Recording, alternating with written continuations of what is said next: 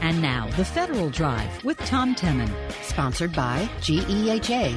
Hello, and thanks for joining us on this Monday, February 26th, 2024, 7 minutes past the hour. I'm Tom Temin. Our producers are Eric White and Peter Masurlian. Our web editors, Daisy Thornton, Michelle Sandiford, and Darius Lauderdale. Coming up in this hour of the Federal Drive, will Congress get a budget deal done with only days before the first shutdown deadline? Plus, an update from one of the nation's premier federal law enforcement agencies. Those stories and much more ahead during this hour of the Federal Drive. But first, software security logs are crucial to investigating cyber incidents. Well, now the Cybersecurity and Infrastructure Security Agency has been urging companies, vendors, to make their logs available to their customers, the government, at no extra charge. Well, now one of the government's biggest technology vendors plans to, in fact, provide agencies with free logging services. Federal News Network's Justin Doubleday joins me with the latest. First of all, what are agencies going to get under this new arrangement, and from whom? Of course, yes, starting this month, Microsoft will automatically enable logging capabilities for all federal agencies. Microsoft says it will increase the amount of logging data by up to 10 times in some cases, and the company will also increase the default log retention period from 90 to 180 days. Now, this is all reached under a deal with CISA, the White House Office of Management and Budget, and the Office of the National Cyber Director, along with Microsoft, had been working over the last 6 months to work on what the company could make available for free. And CISA says these logging capabilities will help agencies meet their requirements under Office of Management and Budget directives for log management. That was really important in the wake of the software supply chain attack on SolarWinds. For one, many agencies struggled to detect that intrusion because they lacked the necessary network logs. And now, at least in the case of these Microsoft logs, they'll have some more capabilities. And these are logs of Microsoft company that are being generated by the customers using their cloud services, basically? Yeah, these logs specifically pertain to how customer users are accessing email, and then how the users are working within SharePoint and Exchange. And so essentially, these event logs show when something might be anomalous or unusual about how a user is accessing an email system at the State Department, for instance, or something like that. Microsoft says these will allow basically the users to detect business email compromise, one of the biggest types of cyber attacks, as well as advanced nation-state threats, and then even insider risks, which is, of course, a big deal in government. So agencies feel they can use these logs, and so how will they receive them, and what will they do with them once they get them? Well, CISA and Microsoft have also released an expanded cloud log implementation playbook to describe in detail just that, how agencies can use these logs going forward. These new default logging capabilities will be made available as default, so agencies in some cases won't have to do anything. And then they'll just have to figure out how they're going to use these logs and analyze them to support threat hunting and incident response operations. All right. And how did we get to this point? Because I remember it took the government 20 years of back and forth with Microsoft before Microsoft agreed to even share occasionally small parts of its source code. Yeah, it's been an interesting saga over the last few years. Microsoft has received some criticism for charging its customers for logging capabilities. There have been a couple flashpoints. I mentioned the SolarWinds hack. That was one of them.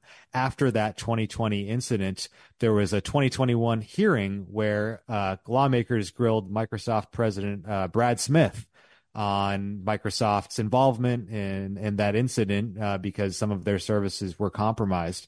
Former Congressman Jim Langevin, he actually challenged Smith about charging extra for logging, asking, is this a profit center for Microsoft? And Smith responded, we are a for-profit company. Everything we do is designed to generate a return. But at the same time, Microsoft made some logs available by default for agencies after that incident. Fast forward to last summer, hackers aligned with China were able to steal emails from the unclassified Microsoft accounts of Commerce Secretary Gina Raimondo and some high-level State Department officials. And again, these were Microsoft services. After that incident, CISA said it would work with Microsoft to expand free logging capabilities. Now they're available for free to all federal agencies. I should point out, Microsoft still does charge for premium level logging services, so they're not giving away the whole kitchen sink here. Well, logging is something that happens automatically as software is used, so it's really sort of a transmission, gathering, and moving from point A to point B process. It's not as if they're generating data that wasn't being generated already. So I guess you could look at it really both ways. And CISA, of course, has the overall charge of increasing software security, as it also works to increase people's cyber readiness. Does this help them with that effort, software security itself? Yeah, this is a pretty big development for CISA's Secure by Design efforts. Last year, CISA really launched this program in earnest to encourage fraud, or even shame, in some cases, the technology industry to make their products a little bit more secure by design. And the guidance that CISA has put out actually explicitly calls out how providers should supply high-quality audit logs to customers at no extra charge. So CISA says this is a good step in the right direction, with Microsoft making some logging available at no additional charge. And tell us more about this Secure by Design effort. That sounds like a pretty big, broad-based work they're trying to do there. Yeah, it is a big, broad-based work. It's not wholly focused on just government technology vendors. It's focused on the biggest technology vendors writ large, and really focusing them on putting security in place earlier in the design phase of technology, rather than just focusing on the vulnerabilities and incidents that customers have to deal with as they crop up.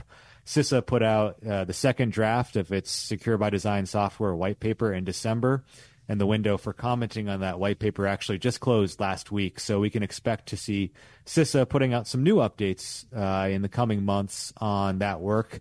They're also focusing a lot on pushing out what are called Secure by Design alerts that call out specific practices that technology manufacturers could take to make their products more secure. So there's a lot of activity going on at CISA on the Secure by Design work. My question is it even possible to have secure by design? Because the nature of software means somebody will find a way to hack it no matter what you do. Yeah, I think that's right. I think CISA officials have acknowledged that. And the point that they're trying to make in many cases we're seeing is that there are some baseline level things that companies can do to at least raise the bar for those hackers. Multi-factor authentication is a big one we hear a lot about, especially in agencies. And then eliminating recurring classes of vulnerabilities that we know are responsible for the vast majority of cyber incidents. These things in some cases cost money, of course. That's why companies don't necessarily do them by default. So CISA has actually been focusing a lot on the economics of security and asking questions about, hey, how does this cost money? How can we address the economic side of this issue?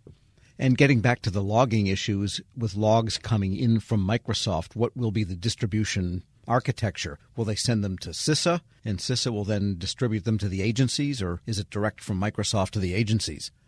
This is a direct to the agencies. This is a customer issue, and every agency has a different process for detecting cyber incidents and investigating and remediating them. But each agency will have to kind of figure out how they're going to use these increased capabilities going forward. And CISA will probably be on the agencies to say, well, use them, guys, since we managed to negotiate you're getting them. Yeah, I think so. I think that's going to be a big deal for agencies. If they're not taking advantage of these, they're going to be called out. Federal News Network's Justin Doubleday. Thanks so much. All right, you got it, Tom. And be sure to check out his story at federalnewsnetwork.com. Still to come, an update from one of the nation's premier law enforcement agencies. This is the Federal Drive with Tom Temin here on Federal News Radio, part of the Federal News Network.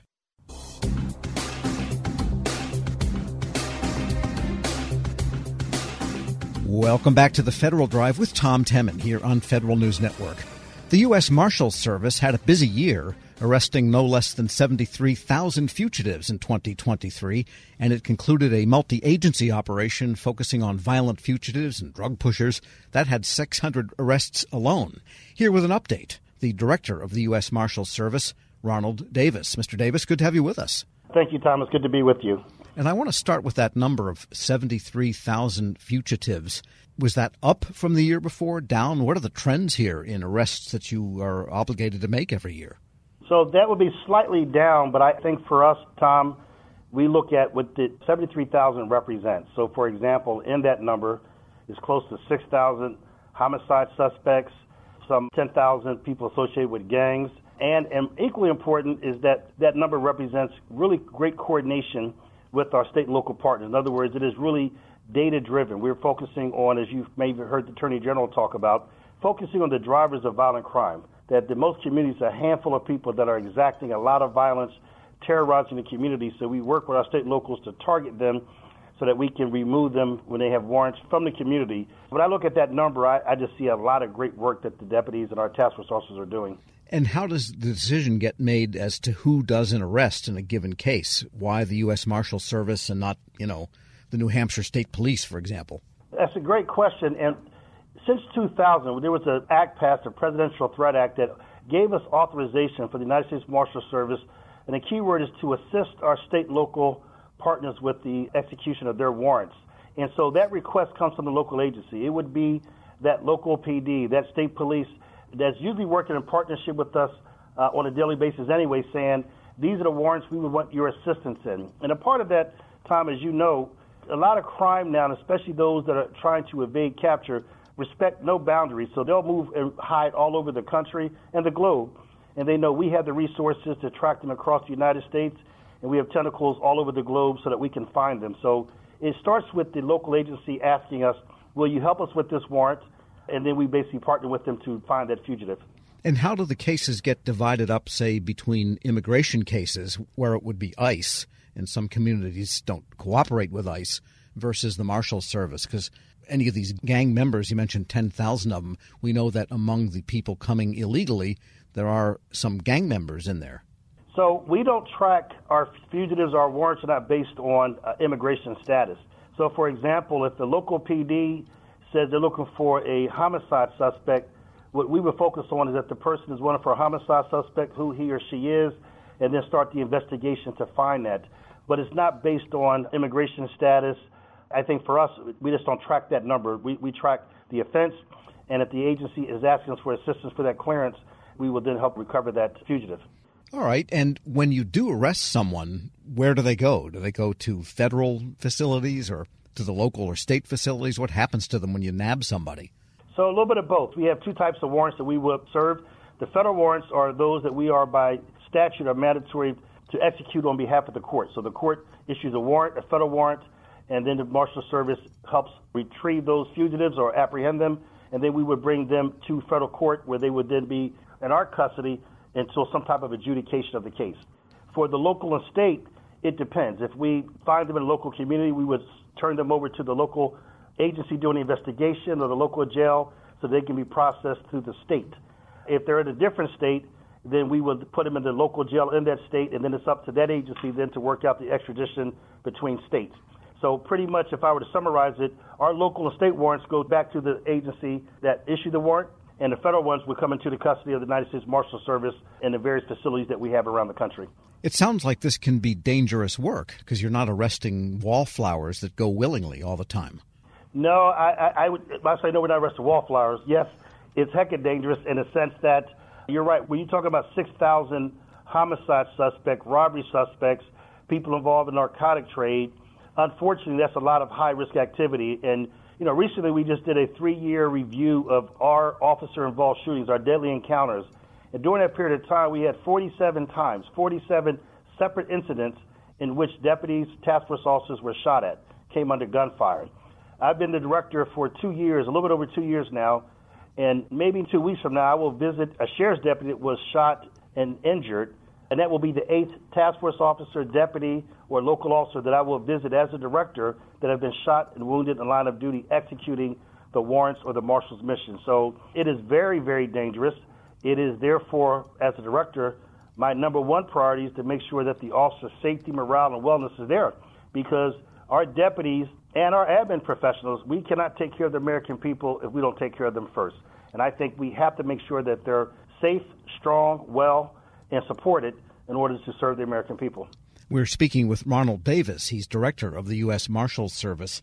And what are some of your HR challenges? I mean, different agencies have problems hiring people, retaining people. What's it like for the marshals? What are your priorities there? So I think it'd be fair to say that recruitment is a little bit more challenging today than it was when I first came in some years ago. I'm an age myself, and I became a cop in 1985 in the beautiful city of Oakland. But although with the challenges, we still have a pretty high interest. People still want to be a deputy U.S. Marshal. They want to be part of the Marshal family.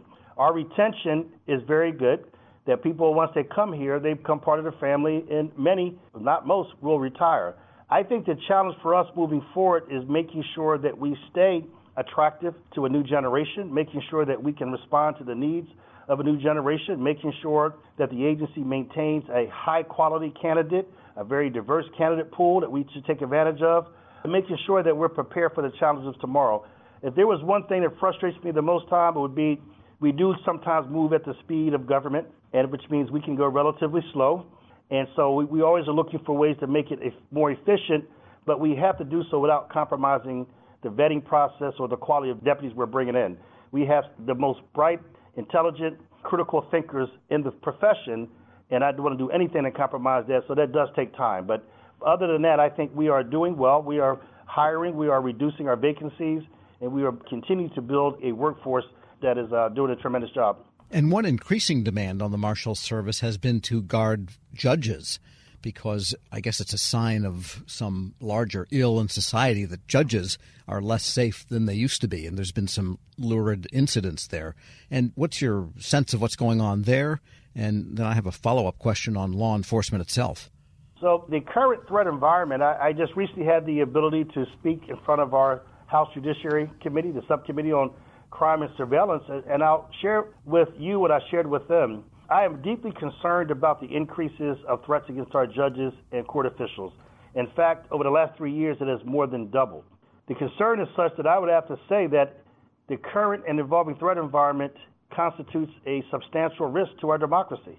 We cannot have a judiciary that cannot operate independent and operate under the threat of violence. And so it is a top priority. We are now putting more resources to attack this than we have in most people's memories that have been here, because it is that critical to our democracy. And so it is more than doubled, is problematic. And what we're seeing with the nature of it is also concerning, is that we're seeing more and more people resulting to either violent rhetoric or actually acts of violence because they're opposing a court decision, an opinion, a government action. And I'm just going to kind of paraphrase Dr. King, if I may. It seems like we have not learned how to disagree without being violently disagreeable. And we need to get back to some levels of civility. We need to get back to acknowledging that words matter, especially for those people that carry influence to others. That comments made, even if they're not threats themselves, but they're violent rhetoric, they're targeting individuals. Sometimes people act by themselves to take that on, and it turns into threats and violence. So it is a top priority for the Marshal Service. And I think it's fair to say that in the last few recent years, there's been a terrible diminution of respect for law enforcement itself in the country. You say you became a cop in 85. Well, I'm quite a bit older. And I remember, if the cop looked at you cross-eyed, you pulled your car over in town because he'd call your dad if you were speeding, that type of thing. But how does that affect the Marshal Service? And what do you see the trends in police respect and law enforcement respect? So I'll start with the safety part, if I may. I'm definitely seeing an increase in assaults and attacks on law enforcement. I think we're seeing that across the board, although we're starting to see some promising declines over the last year or so. But we're starting to see it. We definitely see an increase over the past few years, and this is why we have to invest heavily in officer safety, in training, and equipment, and technology, find all ways possible to make it safer, to reduce that risk. We cannot eliminate the risk, and I think our deputies and law enforcement officers all over the country acknowledge the inherent risk that goes with the job, but we can do everything in our power to reduce that risk and mitigate the risk, if you will. With regards to respect, I think what that offers right now is not just a challenge, but I would submit that it offers a unique opportunity. It is an opportunity for us to engage our communities, to show our communities what value we bring to them, how we can enhance community safety, the quality of life, and the partnerships that we can restore that kind of relationship that automatically garners the respect that I think everyone wants, whether you're from the community or you're a law enforcement officer. And I think the more we engage, the more we get to know each other. And I would just say this to the American people: the more you get to know my deputies, you'll have respect for them, you'll love them, because they're men and women who are just really committed to trying to help others and willing to sacrifice things that most of us are not. We have to have that engagement for people to see that. So when people talk about that, the relationship now or the kind of the negative atmosphere around law enforcement, I'm a push and say that may be true, but there's an opportunity in there, an opportunity to really start establishing strong relationships in the community. And how often do the various federal law enforcement components get together and exchange best practices? I've lost track of how many federal law enforcement agencies there are, but lots of agencies have their own, and then there's marshals and border patrol and so on. Do you all have a forum by which you can exchange best practices? Let me start with the Department of Justice. I would say yes. So my esteemed colleagues in the Department of Justice would include, obviously, the DEA, the ATF, the FBI, Bureau of Prisons, but we also have partners with Office of Justice Programs, the COPS Office, Criminal Division. So I think we come together regularly to talk about, one, what's happening around the country, that we're targeting, using our resources based on data and embracing those evidence-based programs. Two, that what trends we're seeing. So a trend, for example, for DEA with fentanyl poisoning may impact violent crime in the area, which may impact the need for us to run an operation to support that. So we're always linking. And the same thing with ATF is to make sure as we recover 6,000 firearms with our state and local partners, that they're all being entered into NIBIS, to the National Tracking System, that where the left hand's talking to the right hand, that we become complementary to the law enforcement picture, if you will, around the country. So we do that. And we also do that across the department. So we do have a lot of engagement with DHS, Department of Homeland Security Investigations, Customs and Border Protection. I don't want to miss people, ICE. I think there's always room to engage more, but I think we are really committed across the board to communicate, to coordinate, so that we're force multipliers and not redundant or competitive, hopefully that makes sense. Sure, and in an earlier stint at the Justice Department, you had to do with the COPS program, the community-oriented policing types of initiatives that were going on. And fair to say that federal law enforcement practices can often be models for those at the local and state level? In many cases, it can be. I mean, we invest in good policy research and practices, and what the COPS office can do is not just what we can model to federal government, the federal agencies, which I think we do a great job, but how you can also learn what are the best practices throughout the 16,000 local, state, and tribal law enforcement agencies, so that if we embrace a decentralized model of policing in the United States, then not everyone's going to have the capacity to have a research and development vision, a small agency, but a COPS office, an Office of Justice Programs that can learn that a program in Oakland, I'm going to pick Oakland, obviously, Oakland, California, may help out a city in Texas, and that you can do the research, make sure it's evidence-based, and we can share that information. That way we are, for example, the lessons learned for apprehending 73,000 fugitives. And over the last 3 years, 4 years, over 250,000 fugitives, those lessons learned can turn into outstanding training and tactics and investigations. So we have a Center for Excellence in Officer Safety and Wellness. So all that can be put into so that we keep learning as a profession, not just the federal government, but our local and state partners. And that's really important time when you have the model that we have, so that local communities may have only 5 officers, but they should be able to tap into the collective knowledge of all 16,000, or the collective knowledge of billions of dollars of investments over 50 years of research and development. That's how we maintain our profession. And I wouldn't want to let you go without talking about the latest kind of big gambit that just concluded a couple of weeks ago, Operation Wash Out. And we should say wash out is 2 words, not washout. And you arrested 600 people, but this was a big interagency effort. Just give us the quick story of what happened there. So Operation Washout is one of several fugitive investigation operations we run. Right, we have Operation Washout, which in this one, which you're talking about, was a 12-city operation that resulted in over 600 apprehensions. Strong partnership with DEA, as it was based on a lot of drug offenses and fentanyl poisoning. We have Operation Triple Beam that sometimes includes more cities for an extended period of time. We have Operation North Star that are very specific, targeting cities with the highest level of homicides or homicide rates. So these operations are tremendous because a couple of things they require. They should be data-driven. The strategy should be part of a larger evidence-based strategy. They require strong partnership with our local, state, and tribal partners. All of them require community engagement. And I think we are then focusing on those that we believe are the drivers of crime, and that would be part of the Attorney General's strategy. And that means good coordination, not with just our law enforcement agency, but also our prosecutors, U.S. Attorney's Office, in many cases, are really the main coordinators for this in the districts, and they also do a tremendous job. Anything we can anticipate coming up? Where you're going to? I guess you can't really signal where you plan to concentrate. I'm going to give a pretty loud signal because I want our judiciary to know this. I want the American people to know this. We are going to continue to focus heavily on judicial security. Our democracy demands that we protect the third branch of government, so we will do that. And as mentioned, we will always be out there to contribute towards violent reduction. So it is our goal for 24 to enhance our ability to provide security for the judiciary, to increase our capacity to take more and more warrants from our state and local partners. And then the other one is to make sure that I don't have to visit any more deputies or task force officers that are shot and wounded, so that we will make a heavy investment in time and resources in making sure our deputies and our personnel are safe. And I think those three things, if we achieve that in 24, then the agency will have a very good year and we'll continue the historic success of the United States Marshal Service. And just another question on that other branch of government, Congress. Nobody has their 2024 appropriations as we speak, and Lord knows when they will. But in general, do you feel that you have the resources you need? What would you ask for if you could increase resources? What are the priorities for what you need in funding? The 24 priorities we have is outlined in the President's 24 budget, and I think that budget captures the resources that we've asked for to look at the growing and evolving threat picture. So Congress has that budget. They're going through the budget process right now.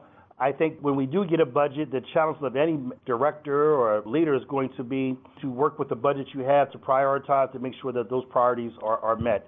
So as we move forward with judicial security, that cannot be lessened. We have to continue down that road. Anything else we need to know about the Marshal Service before we let you go? No, I would kind of close with this. I've been in law enforcement now for, as you mentioned, since 1985. And I would say it is, in this agency, it is a tremendous agency.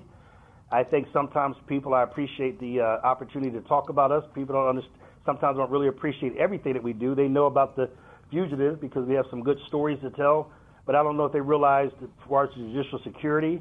And I like to capture us in some simple terms. It's besides protecting our judiciary, we have this very unique picture, if you will, that we are, on one hand, responsible for tracking down the most heinous violators in our country. And at the same time, we've been authorized and we're now helping to recover our most precious. Because we have operations now and authority since 2015 to help locate and recover missing and endangered children. And so when you look at those two missions, you look at the idea of removing those who are causing issues in our community and then recovering our children that are, in many cases, exploited, that are victims of trafficking. I think that kind of captures just how important this agency is to the American people in addition to protecting the third branch of government. So any opportunity to shed a light of what we do, any opportunity for me to brag about the men and women of this agency is always appreciated. Ronald Davis is Director of the U.S. Marshal Service. Thanks so much for joining me. Thank you, Tom. Really appreciate it. And we'll post this interview at federalnewsnetwork.com/Federal Drive. Hear the Federal Drive on demand. Subscribe wherever you get your podcasts. Still to come, will Congress get a budget deal done with only days before the first shutdown deadline? This is the Federal Drive with Tom Temin here on Federal News Radio, part of the Federal News Network.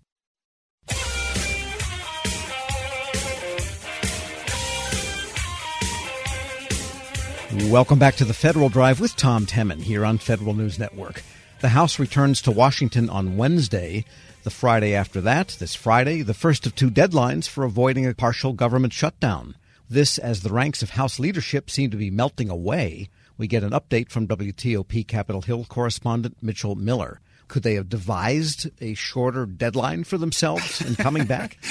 A lot of people are asking that very question, wondering why they took off for close to 2 weeks and then left themselves with only basically 72 hours to reach this agreement on avoiding yet another partial government shutdown. And while there has been some activity behind the scenes and the appropriators have been doing things, really people were just kind of scratching their heads at why this scheduling occurred this way. way, because they've really put themselves up against it once again. And a lot of people, both on the Republican and on the Democratic side, are just getting tired of these continuing resolutions. And now the fact that we're headed into March, and soon we'll actually be heading up right before the State of the Union address by the president, which is actually on March 7th.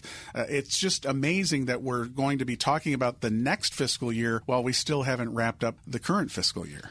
And agencies, I think, are starting to speak up a little bit more about the fact that continuing resolutions are not ideal for the planning and execution of vital programs that they're charged with doing. Right. And one of the big ones that we heard from in this past week was the Pentagon, which sometimes doesn't really want to weigh in on a lot of these things. But it was pretty clear that they do not want yet another round of continuing resolutions, that they just feel that it just cuts into any kind of planning that military planners can do. One of the comments came from the Pentagon spokeswoman, Sabrina Singh, who says that they just can't keep operating this way. No amount of money can buy back the time we lose when we are forced to operate under continuing resolutions. If you add up the total time spent under a CR going back to 2011, we've spent nearly 5 years under CRs. That puts our national security at risk and prevents the department from modernizing. And related to that, military construction funding ends on March 1st, and then the funding for the rest of the Pentagon expires on March 8th. So a lot of defense planners really upset, frankly, about this, that they are once again trying to move the proverbial aircraft carrier, almost literally in this case, once again to try to accommodate the fact that the Congress just can't reach its deadlines. Yeah, the military construction is a big issue because of the just deteriorating condition of so many facilities, and the backlog keeps growing and growing, I guess. Right. I mean, that's one of the areas that Virginia Senator Tim Kaine, for example, who's on the Senate Armed Services Committee, has worked really hard on. The fact that he hears all the time about these deteriorating military facilities for the military men and women. And let's face it, when you're trying to recruit people into the various armed services and then you can't even provide decent housing for them when they're under all these challenges and having to move from station to station, it's really a big concern for a lot of people in the military and among members of Congress. And speaking of the military, there is the whole Ukraine situation, which is really getting dragged out here. What are the prospects? People are really scratching their heads at the United States in some ways. Right. This is a situation where people predicted a year ago that there would be some waning support for Ukraine, but I don't think that a lot of people thought it would come to this head at this point. And we really saw this in the past week, all these forces coming together in the fact that you had the Munich Security Conference where the lawmakers from the United States were getting an earful from their European colleagues saying, what are you actually going to do? You actually even had European leaders telling them that they were concerned about what kind of maneuvers that were going to happen in the U.S. House. That's how closely it's being followed overseas. And right now, it does appear that House Speaker Mike Johnson is in a bit of a quandary, as he often is, because of that incredibly tight margin of error that he has. He's got a hardcore group of people that do not want any aid to Ukraine and, in fact, have threatened to kick him out of the speakership if he brings up something on the floor. And then you have a much larger number of people who would like to actually approve aid for Ukraine. And then in the middle of all this, there's actually a new proposal within the House from a bipartisan proposal that would scale back the amount of aid to Ukraine, but make it primarily just military and then a variety of other things. But it would be a smaller package than the $95 billion package that's already been passed by the Senate. And then, of course, you have a lot of proponents of that package who say, look, the House should just take this up. So right now, it's a real tough situation. It'll be interesting to see how Mike Johnson, who has kept the door slightly open to approving Ukraine aid, but he clearly would have to have a lot of support from Democrats in the House. We're speaking with Mitchell Miller, Capitol Hill correspondent for WTOP. And the back to the office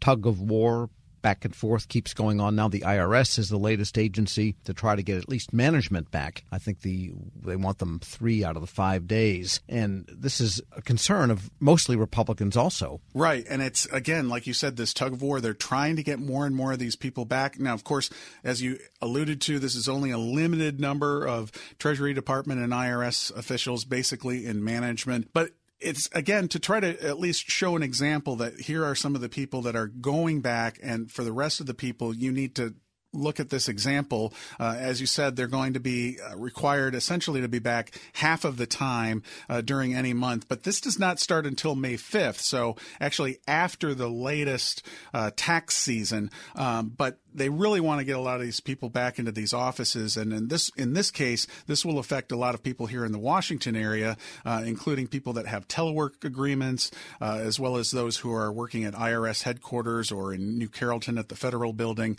But it, again, is this big push.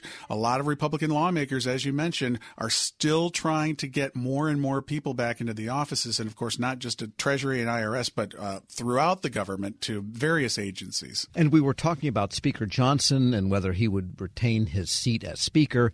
The last one, Kevin McCarthy, was not only booted out of the Speaker's job, he left Congress right then and there. Right. And this is happening with a lot of House committee members, and you've been tracking the shrinking leadership going on there.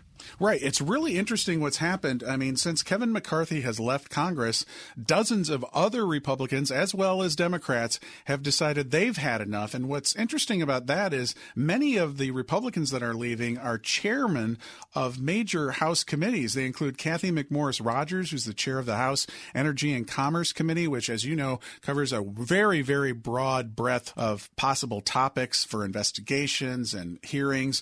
And then you also had Mark Green, the chair of the Homeland Security Committee, announcing he's leaving right after, frankly, the vote related to the impeachment of Homeland Security Secretary Mayorkas. And then at the top, you have House Speaker Mike Johnson, who is very much in a precarious position, I think it's fair to say. As members of Congress were leaving for their break, we spoke to a lot of them as they were heading out of the Capitol. And it's clear that some of them are having buyer's remorse about kicking out Kevin McCarthy, because for whatever problems that the GOP conference had, he was able, as one lawmaker said, to hold together the conference even with all these differences, whereas once he left, as this lawmaker said, he essentially allowed it to have a crowbar to rip open all of these differences within the Republican conference. And we're going to see more of that this week, because you still have the House Freedom Caucus, who just says, we're not really all that concerned about a government shutdown. And if it shuts down, hey, no big deal. And other parts of the conference who say this is a huge political liability for us.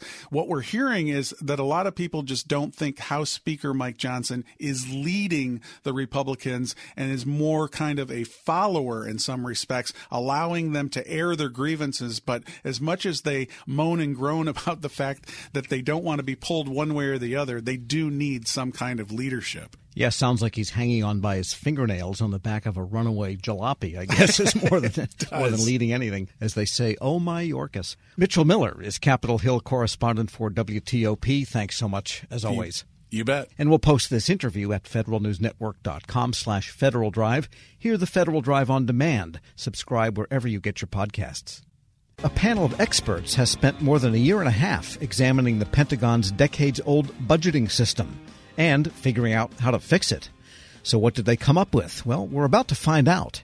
The Commission on Planning, Programming, Budgeting, and Execution Reform is set to deliver its final report next week. We don't have all the details yet, but some hints have emerged about the direction the Commission will head. Federal News Network's Jared Serbu has a preview. The panel will make 28 separate recommendations in its final report next week, largely centered on making the system more agile. After over a year of study and more than 400 interviews with experts and budget practitioners, one of the Commission's main conclusions is that while the PPP process likely made sense when it was created in the early 1960s, there are huge aspects that don't make sense for 21st century problems. Bob Hale is a former DoD comptroller who now leads the Commission. The Commission believes that the environment for PPP has changed in some important ways. Some of it's national security, and now we have China as a near-peer competitor, Russia with naked aggression, Mideast issues, North Korea is still out there. And this is going to demand continuing changes, both in our military capability and our military posture. And the Commission believes that the current version of PPP is just not strong enough or not correctly designed to provide effective support to that kind of change.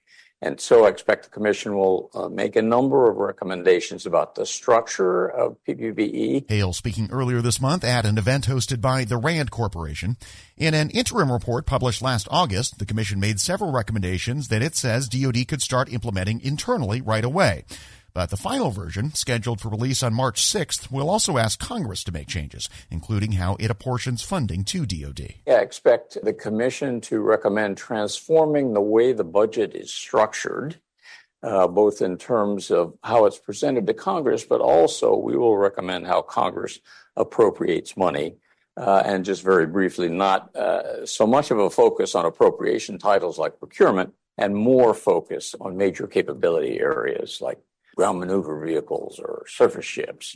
It gets you closer. It's not a strategy, but it gets you closer to being able to relate the budget to strategy. The focus on broader capability areas would go hand in hand with another recommendation that would consolidate the total number of individual line items that make up the defense budget every year.